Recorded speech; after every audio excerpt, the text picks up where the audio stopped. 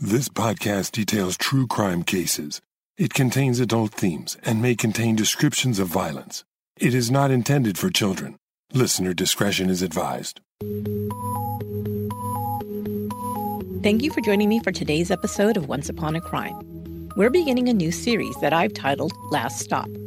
In this series, I will detail cases where crimes are committed on public transportation. This month, I'll be sharing 2 cases that are more well-known, and 2 others you might not have heard about before. But first up is a case that was much publicized when it occurred. It was such a strange and bizarre kidnapping case that the details of it made national and even international headlines in 1976. This is Chapter 1 of Last Stop, the Chowchilla school bus kidnapping.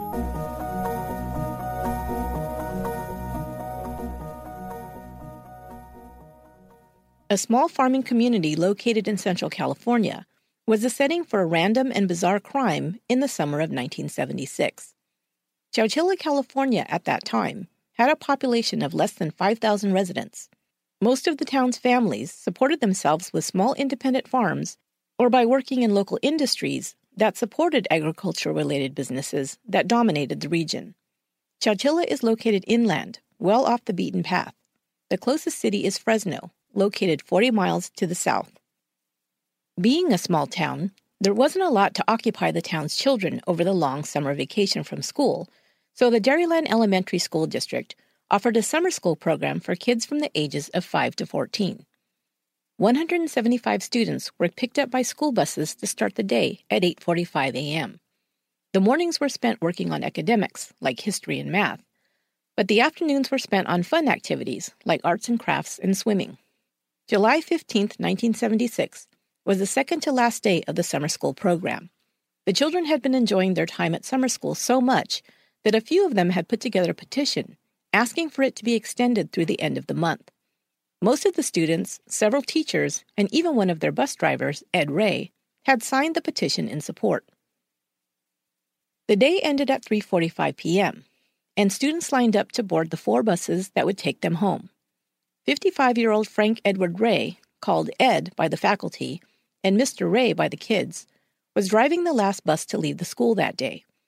Just before he closed the doors, one more boy ran up to board the bus. Michael Marshall was 14 years old.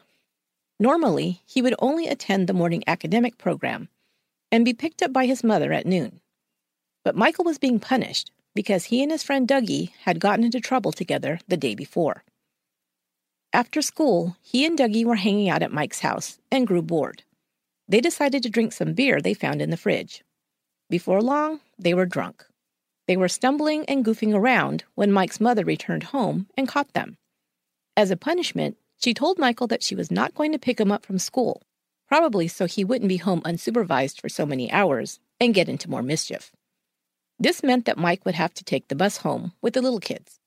This was not ideal for Michael. First of all, he'd have to ride the bus home with a bunch of little kids. Even worse, he'd have to wait for hours after his school program was over before he could go home. Mike, like his father, was an experienced rodeo rider and competed in junior rodeo shows. He had learned to love the rodeo from his father, who had the most dangerous job in the rodeo, that of a rodeo clown performer. Mike says he ate, slept, and breathed rodeo in those days, and he was always anxious to get home and get on his horse to practice roping and riding. Now he wouldn't be home until close to 4 p.m., and the whole afternoon would be lost. But then he thought, things could be worse, and the punishment he received wasn't too bad. He'd just have to suck it up. So he was relieved when he was able to flag down the last bus to leave the school that day. He asked Mr. Ray if he could take the bus home, and he was assured he could. He jumped on for the short ride. Mike, at 14, was the oldest child on the bus. The youngest was 4-year-old Monica Ardrey. Most of the rest of the kids were between the ages of 5 and 12. Jeff Brown, age 11, was on the bus, as was his sister, Jennifer, age 9. Robert Gonzalez was 10 and had a younger brother on the bus as well. Linda Correjo was on the bus along with her 3 sisters. Edward Ray had been a school bus driver for the Chowchilla School District for over 26 years. He was well-known and well-liked by all of the children. He was also a local farmer, operating a small farm with his wife Odessa. The bus pulled away from the school just after 3:45 in the afternoon. It would make 4 stops to drop off all of the children. The trip began uneventfully, and Ray made the first 3 stops without incident. But at about 4:15 p.m., with 26 children still left on the bus, 19 girls and 7 boys, the bus made an unscheduled stop. While driving down Rural Avenue 21, a narrow gravel road, Ray was forced to stop the bus because a van was parked blocking the road in front of him. The hood was up, and Ray decided to see if they needed any help. But just as soon as he'd opened the bus door, and before he had time to get up out of the driver's seat, a man burst into the bus, wearing pantyhose over his head to conceal his face. He was brandishing a shotgun. He ordered Ray into the back of the bus, while 2 other men emerged from the van parked in the road and also boarded the bus. Shouting at Ray and a couple of the older boys, including Michael, to get to the back of the bus, the masked men began yelling at the kids who were frightened and began to cry. "Shut up and do what you're told if you don't want to get hurt," they snarled at the terrified children.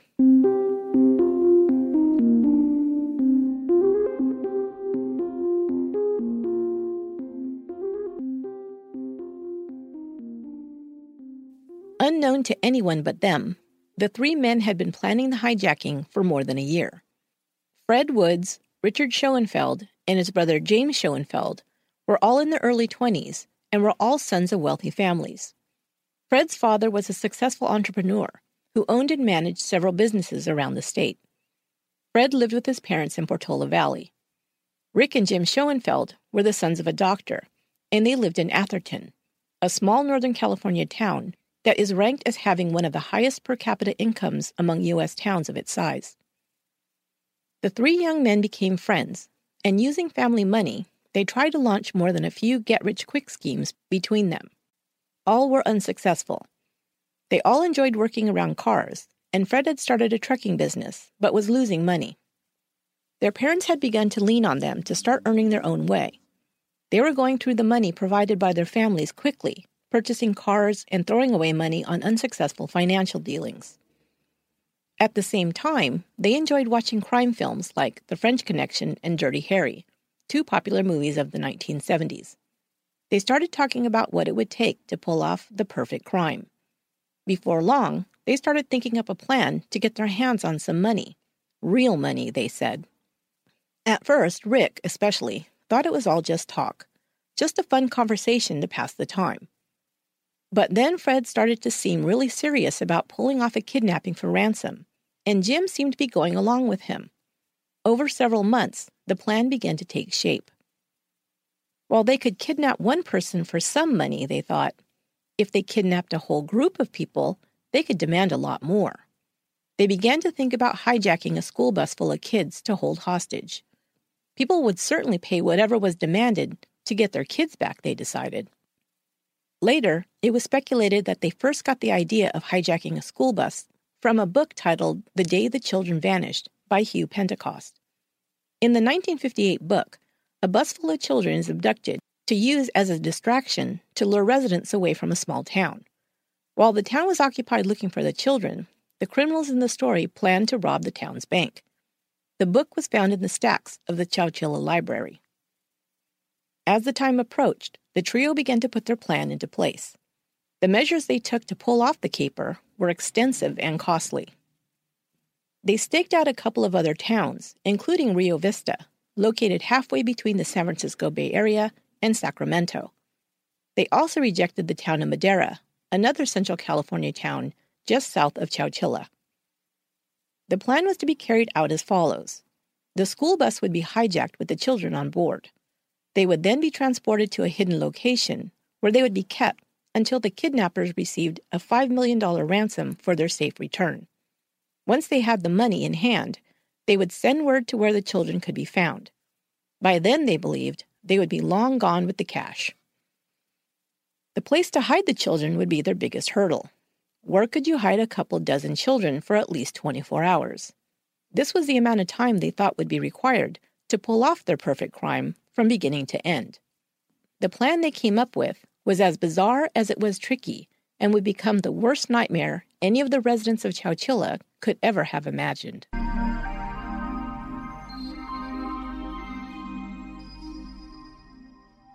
Woods and the Schoenfeld brothers actually tried to hijack the school bus a day earlier, but the timing didn't work out. They didn't give up, however, and came back the next day to try once again. On July 15, 1976, at 4:15 in the afternoon, the Chowchilla school bus was hijacked with 26 children and one adult inside. The bus was commandeered by one of the kidnappers, while another was inside, pointing a gun at the hostages. The third man followed behind in the van. The bus turned off the road and went through a bumpy field, driving through a thick grove of bamboo. The bus was shaking back and forth as it cut through the dense thicket. Some of the kids grew frightened and began to scream and cry. The kidnappers kept yelling at them to shut up, which only frightened them more. Finally, the bus came to a shuddering stop. It was parked well off the road, hidden by the bamboo thicket on one side and an almond grove on the other. The bus now sat in a dry slough. At the end of the slough, there were 2 more vans parked in a clearing. The kidnappers took all of the occupants off the bus at gunpoint. They were directed into the back of the 2 vans. Little Monica Artery had begun clinging to Mike Marshall with a vice-like grip as soon as the men entered the bus. The terrified 4-year-old now would not let go of her protector, wrapping her tiny arms and legs around him. The gunman began to grow angry and yelled even louder, making the little girl scream in fright. Mike said he would carry her into the van with him and proceeded to move quickly so as not to anger the men further. They were placed into empty cargo vans with no seats and blacked-out windows. The children sat in the dark, hot vans, clinging to each other out of fright. Edward Ray, the bus driver, was in one van with half of the children, and Mike Marshall, the only teenage hostage, was in the other. The children drew as close as possible to these 2 men, who were their only hope to keep them safe. Central California in the middle of summer is often blazing hot, and this day was no exception. There was no air in the van, and the children were sweltering. They could not see where they were or where they were going, and the kidnappers told them nothing. Some of the children became sick from the heat and the automobile fumes and vomited in the van. Others were so scared they wet themselves. The stench began to grow unbearable. Mr. Ray and some of the older children tried to calm the younger ones by getting them to sing songs together. Some mercifully fell asleep for a bit. The time riding in the vans went on for several hours and seemed endless.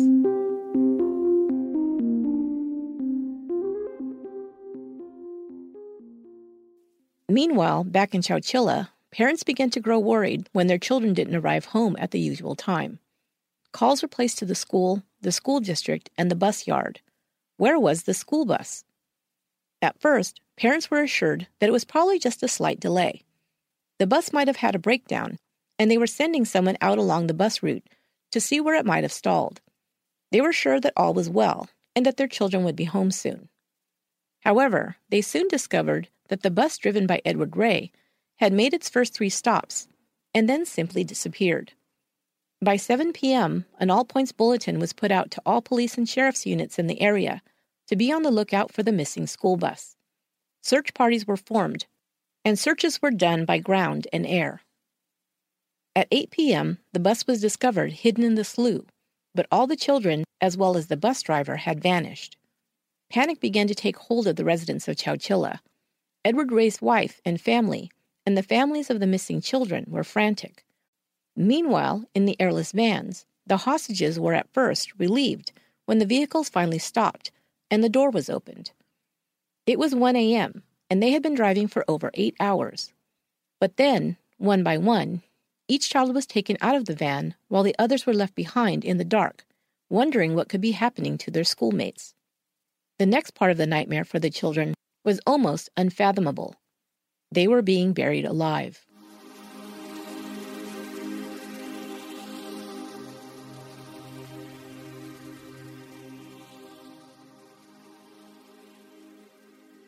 The investigation continued. When the bus was found, they also discovered other tire tracks over those of the bus. This indicated that someone had driven away after the bus was hidden. It became clear that the children weren't just lost, they had been taken. But for what purpose? Of course, one of the first things that came to mind was that it was a kidnapping. Fresh on the minds of many people at that time was the Patty Hearst kidnapping that had occurred in the San Francisco Bay Area just 2 years earlier in 1974. Just a few years before that, in 1969, California had been terrorized by the serial killer who called himself the Zodiac. The Zodiac killer liked to taunt the police by sending letters bragging of his deeds and daring them to find him. In one such communication, he had threatened to target a school bus full of children, writing, "School children make nice targets. I think I shall wipe out a school bus some morning. Just shoot out the front tire, then pick off the kiddies as they come bouncing out." Parents were frantic, but the authorities, while still conducting the search, were also waiting to hear word from the kidnappers, if that's what this was. But they were also puzzled, because the Patty Hearst kidnapping at least made sense from a financial motive. The Hearst family was extremely wealthy. If the families of these missing children were wealthy, that would at least be a clue. But most of the children missing were from humble farm families. Some were children of migrant farm workers. None of them were more than middle class at best. If this was a kidnap for ransom, why would the kidnappers choose these children? The FBI was called in to help work the investigation into the presumed kidnapping. The three men were planning to ask for a ransom, a large ransom, $5 million. In their convoluted thinking, they believed that the state of California would cough up the money to get the school children back safely. They had read that the state was sitting on a budget surplus and thought this could be used to meet their demands. Yes, because the state government has a big old ATM machine or whatever and can just pull out scads of cash. Right. And where did they decide to hide the hostages? Well, this was the most bizarre part of their plan. They had driven the children to a rock quarry located on the outskirts of Livermore, California, about 100 miles north of Chowchilla. The reason the drive had taken so many hours was because they were stalling to arrive at the quarry property when it was dark and there were no employees around. They knew the quarry well. It was one of the businesses owned by Fred Wood's father, and the trio had spent several months getting it ready to put their plan into place. Woods had bought the 3 transport vans from a prison surplus auction. He also bought a large moving van. He then rented big earth movers to dig out a giant pit on the quarry property. There was a dirt ramp that led to the pit. When the giant hole was dug in the ground, they drove the moving van into the pit. The vehicle was now located below ground. This was where they planned to hide their hostages. This is something you really must see to believe. I posted pictures on the Once Upon a Crime Facebook and Instagram pages, and you can view them there. After they had the moving truck hidden underground, they began to cover the top several feet deep with dirt and rocks. But soon, the weight of the dirt began to cave in the roof of the truck. They had to stop to wedge a few wooden beams inside between the floor and the top of the van to try to keep it from caving in further. They then stocked the buried moving van with some mattresses and a little bit of food, cereal, peanut butter, bread, and some water. They connected a hose to the outside of the van, and to it they attached a makeshift fan. This was supposed to supply air into the van below ground. But the fan was not very powerful, only running on a few small batteries. It would do little in the way of keeping a couple of dozen people cool underground in the almost 100-degree heat. As each child was taken from the vans that had transported them to the quarry, they were asked their full name, age, address, phone number, and were required to give the kidnappers an item of clothing that they were wearing. The kidnappers planned to use these items to prove that they had the children. Each child was then made to climb down a ladder into the dark hole that was the inside of the moving van. To the children, it felt like they were being buried alive. One of the girls, Linda Correjo, would later recall, "It was buried into the earth. It was like a tomb. It was like a giant coffin for all of us." Edward Ray was also placed into the hole, and he was given a flashlight, one small light that would keep them all from being in complete darkness. They saw the mattresses and the food, and this did not bring any relief. Just how long were they going to be held in this coffin?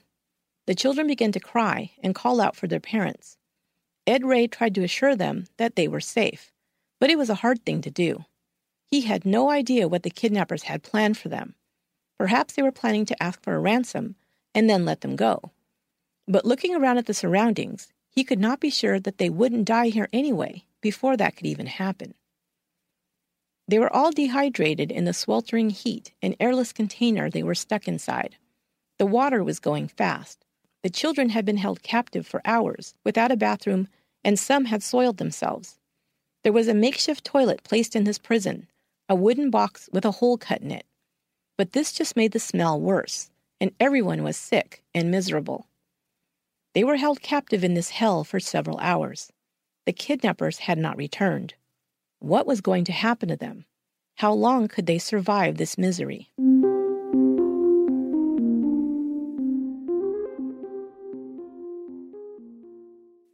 Fred Woods and the Schoenfeld brothers set out to communicate their ransom demands after leaving their hostages underground.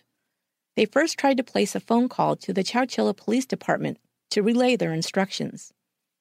But in 1976, they were dealing with a pretty basic phone system. And what was happening in Chowchilla was keeping all the phone lines into the police department busy. There were children from 17 different families missing, as well as the bus driver.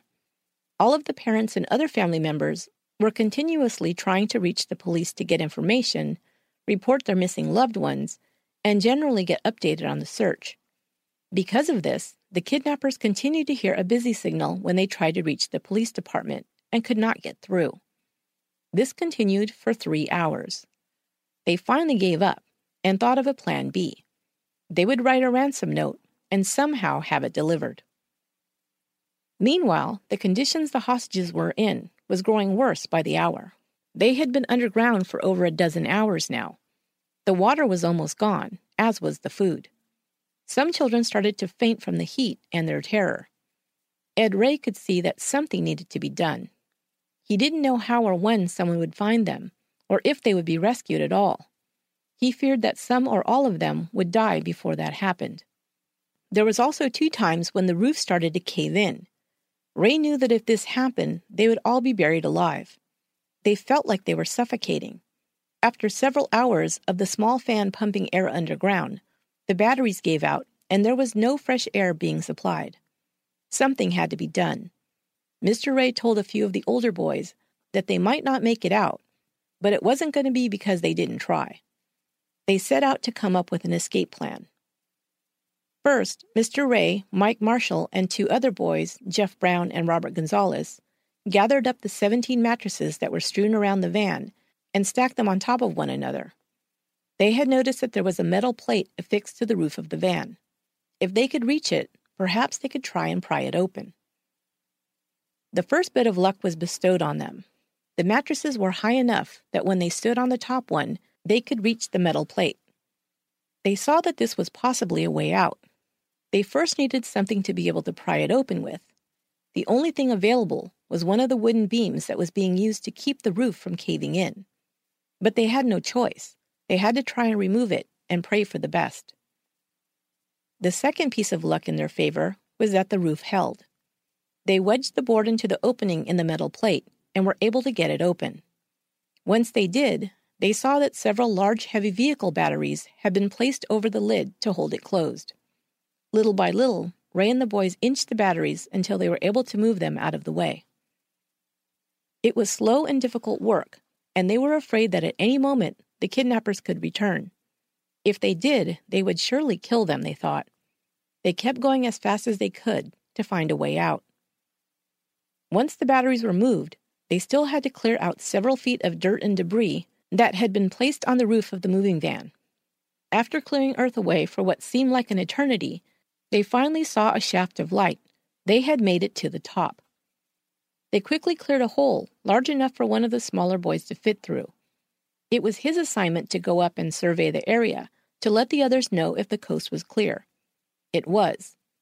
By now, the kidnappers had given up trying to reach the police by phone and were busy deciding what to do next. As they were planning their next steps, they fell asleep. This was the last bit of luck the hostages needed to make their escape.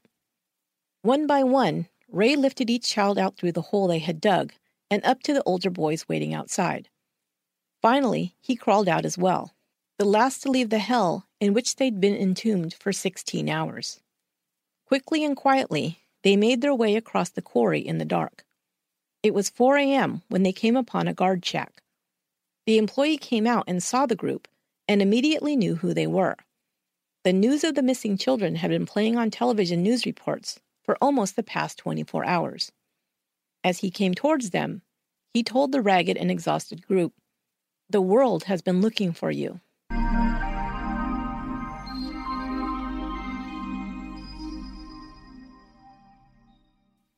The authorities were notified of the discovery of the 27 people who had all escaped their kidnappers, ending the most bizarre and the largest mass kidnapping in California history. An FBI spokesperson made the following statement: "They are all in good shape. The bus driver is in good shape. We have no subjects in custody. The investigation is continuing." And then he said what the families had been waiting to hear for 36 long hours. The parents will be reunited with their children tonight. The children are all right, the driver is all right. These words ended one of the most bizarre incidents in the history of the Central Valley. The 26 Chowchilla youngsters and driver Ed Ray were found in this desolate area near Livermore. Imprisoned in the body of an old semi-truck, Ray and the kids dug themselves out and went for help. The area was sealed to photographers as criminologists combed the cave and surrounding areas for clues to the identity of the kidnappers. The group was taken to Santa Rita Correctional Center and placed in the care of the FBI. Some suffered from overexposure, but considering their ordeal, they were fine. While parents and friends waited anxiously in Chowchilla, the FBI questioned Ray and the children. A bus was chartered. At long last, the trip home began.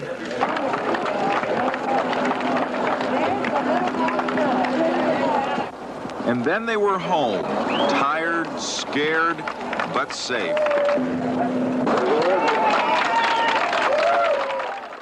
Ed Ray, the bus driver, was hailed as a hero for his part in getting the children home safely. He spoke plainly and humbly when questioned by reporters. We had a lot of crying and begging for their mamas and stuff, but I kept quieting them down to see the guys wouldn't get mad at us. Did you ever find out why they were doing this? No, sir. The children had held up well, happy to be home and safe once again. They were described as brave by Mr. Ray. Some of the kids told of their experiences with the kidnappers. And we had food and stuff, so we could be down there in those restrooms and stuff. I thought they were just had an urge to do something, so I just went along with them. I wasn't about to go against that gun. We didn't, what do you want to do? What we did to you? And they said, no, you guys just shut up and sit down there. And we was scared and everybody was crying.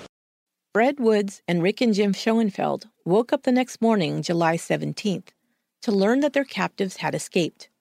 They'd never even managed to make the ransom request, either by phone or letter at all. They also learned that a manhunt was underway by the FBI and state and local law enforcement agencies. The trio fled as soon as they heard that bit of news. Fred and James decided to try for the Canadian border to hide out. They split up before making their way north. By that evening, Fred was able to cross into Canada and hide out in a Vancouver hotel. James Schoenfeld first tried to cross the border at Idaho, but was denied entry for not having the proper documents. He then tried again 2 days later, attempting to cross the Washington border into Canada. However, a search of James's car was conducted, and Fred had not told him that he'd left a pistol hidden in the car. James wasn't charged with anything, but was turned away once again. The next day, James went back to Idaho once more, abandoning the car in Coeur d'Alene. He purchased a truck and drove back to Washington. He didn't try and cross again, but just laid low in Spokane.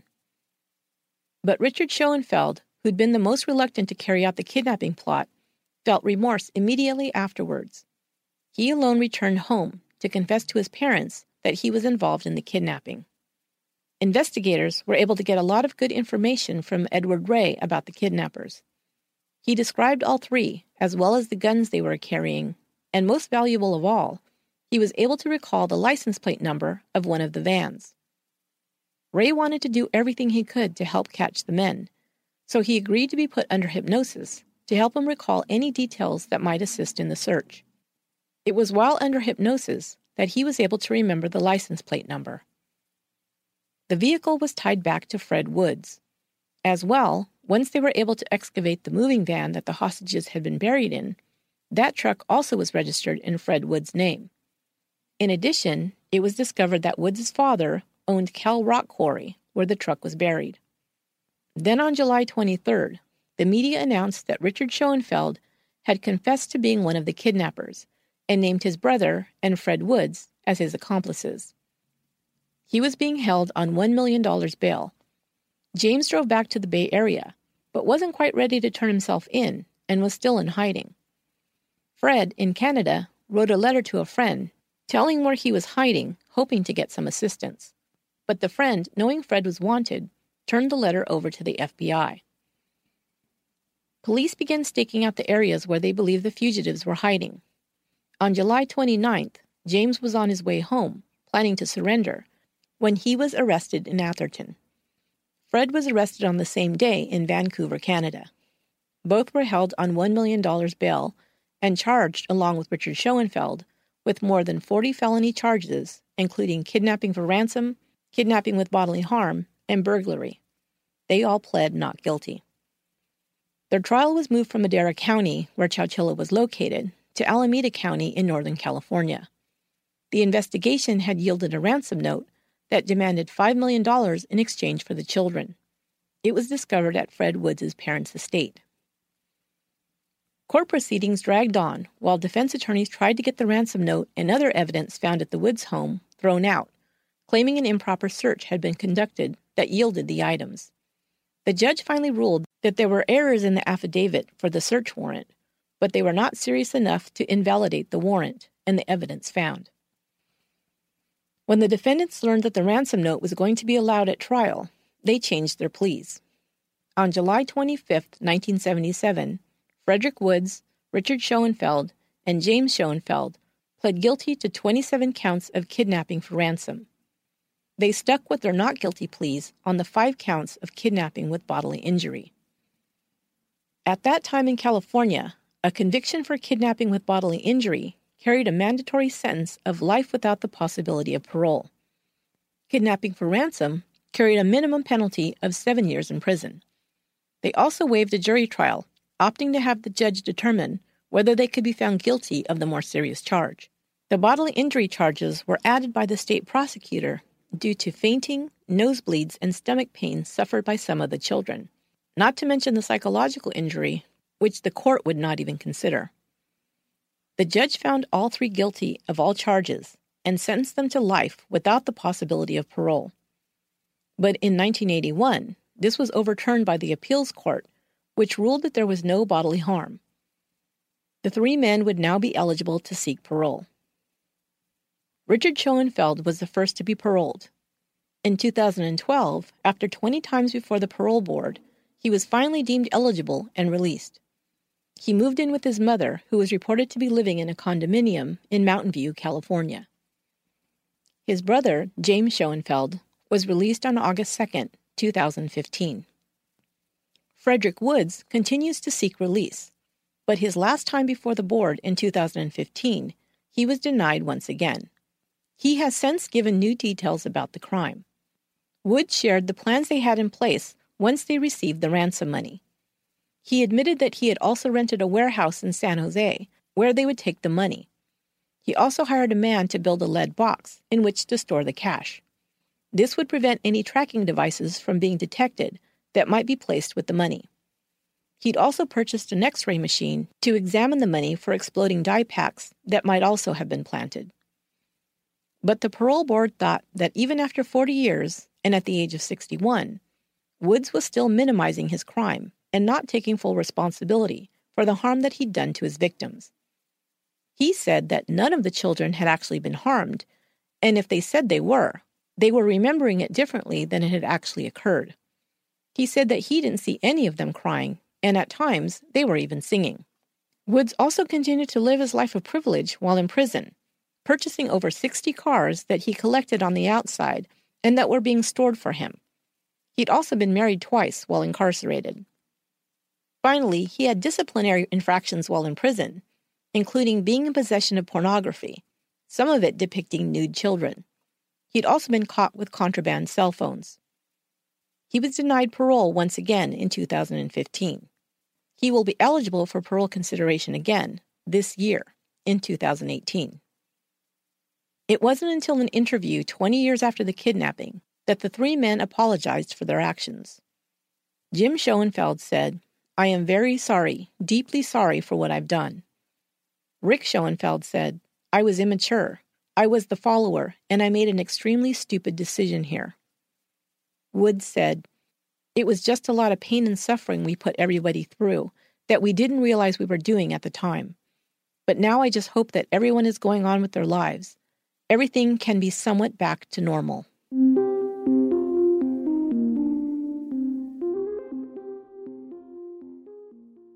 The 26 children of Chowchilla kidnapping are now adults with children of their own.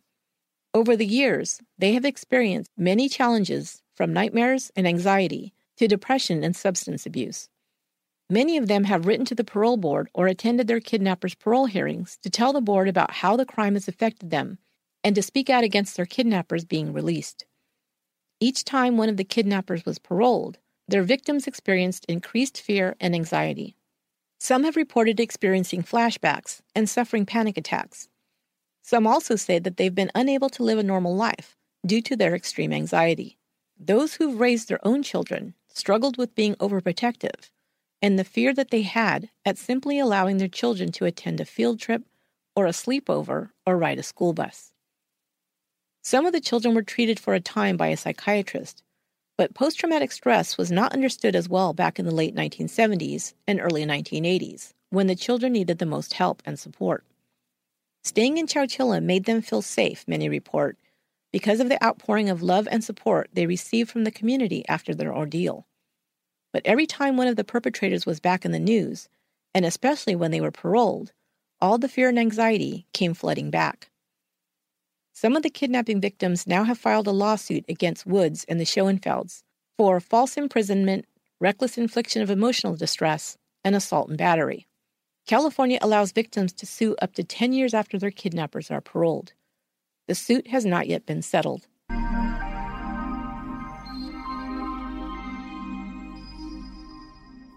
Frank Edward Ed Ray remained a beloved citizen of Chowchilla. 5 weeks after the kidnapping, the town celebrated the first Ed Ray and Children's Day.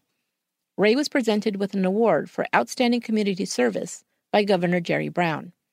He eventually sold his farm, and he and his wife moved into town. When he did so, he sold the yellow school bus, which had been given to him, to another resident who later stored it in Ray's hometown of La Grande, California. It has been put on display as part of a small history museum. Many of the children visited and were permitted to write messages on the school bus to Mr. Ray to thank him. Ed Ray died in 2012 at the age of 91. He still lived in Chowchilla. He was survived by his wife, Odessa, 2 sons, 3 grandchildren, and 3 great-grandchildren. However, dozens of others who grew up in Chowchilla and rode Mr. Ray's bus considered him their grandfather as well. Many of the 26 children who were with him on that fateful summer day in 1976 came to visit him in his last days, to give him one more hug and thank him one more time. That will do it for this episode of Once Upon a Crime. If you'd like to support the podcast and get some added perks, like exclusive merchandise, early release episodes, bonus content, and more, you can become a Patreon supporter by going to patreon.com/onceuponacrime. Thanks. Once Upon a Crime is written, produced, and edited by me, Esther Ludlow. Until next time, be good to one another.